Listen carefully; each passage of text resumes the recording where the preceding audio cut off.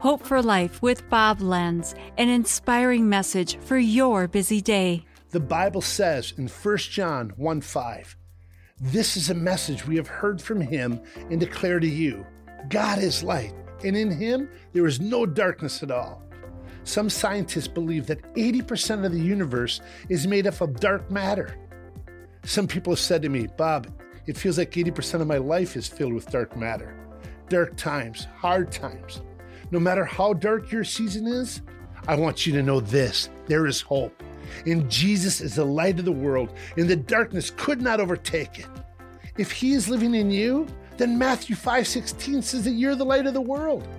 I think of Thomas Rhett's song that says, "In a world full of hate, be a light. When someone does you wrong, make it right. Don't hide it in the dark. You were born to shine.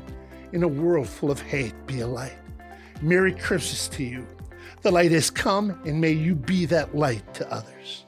This has been Hope for Life with Bob Lenz. Discover more at lifepromotions.org.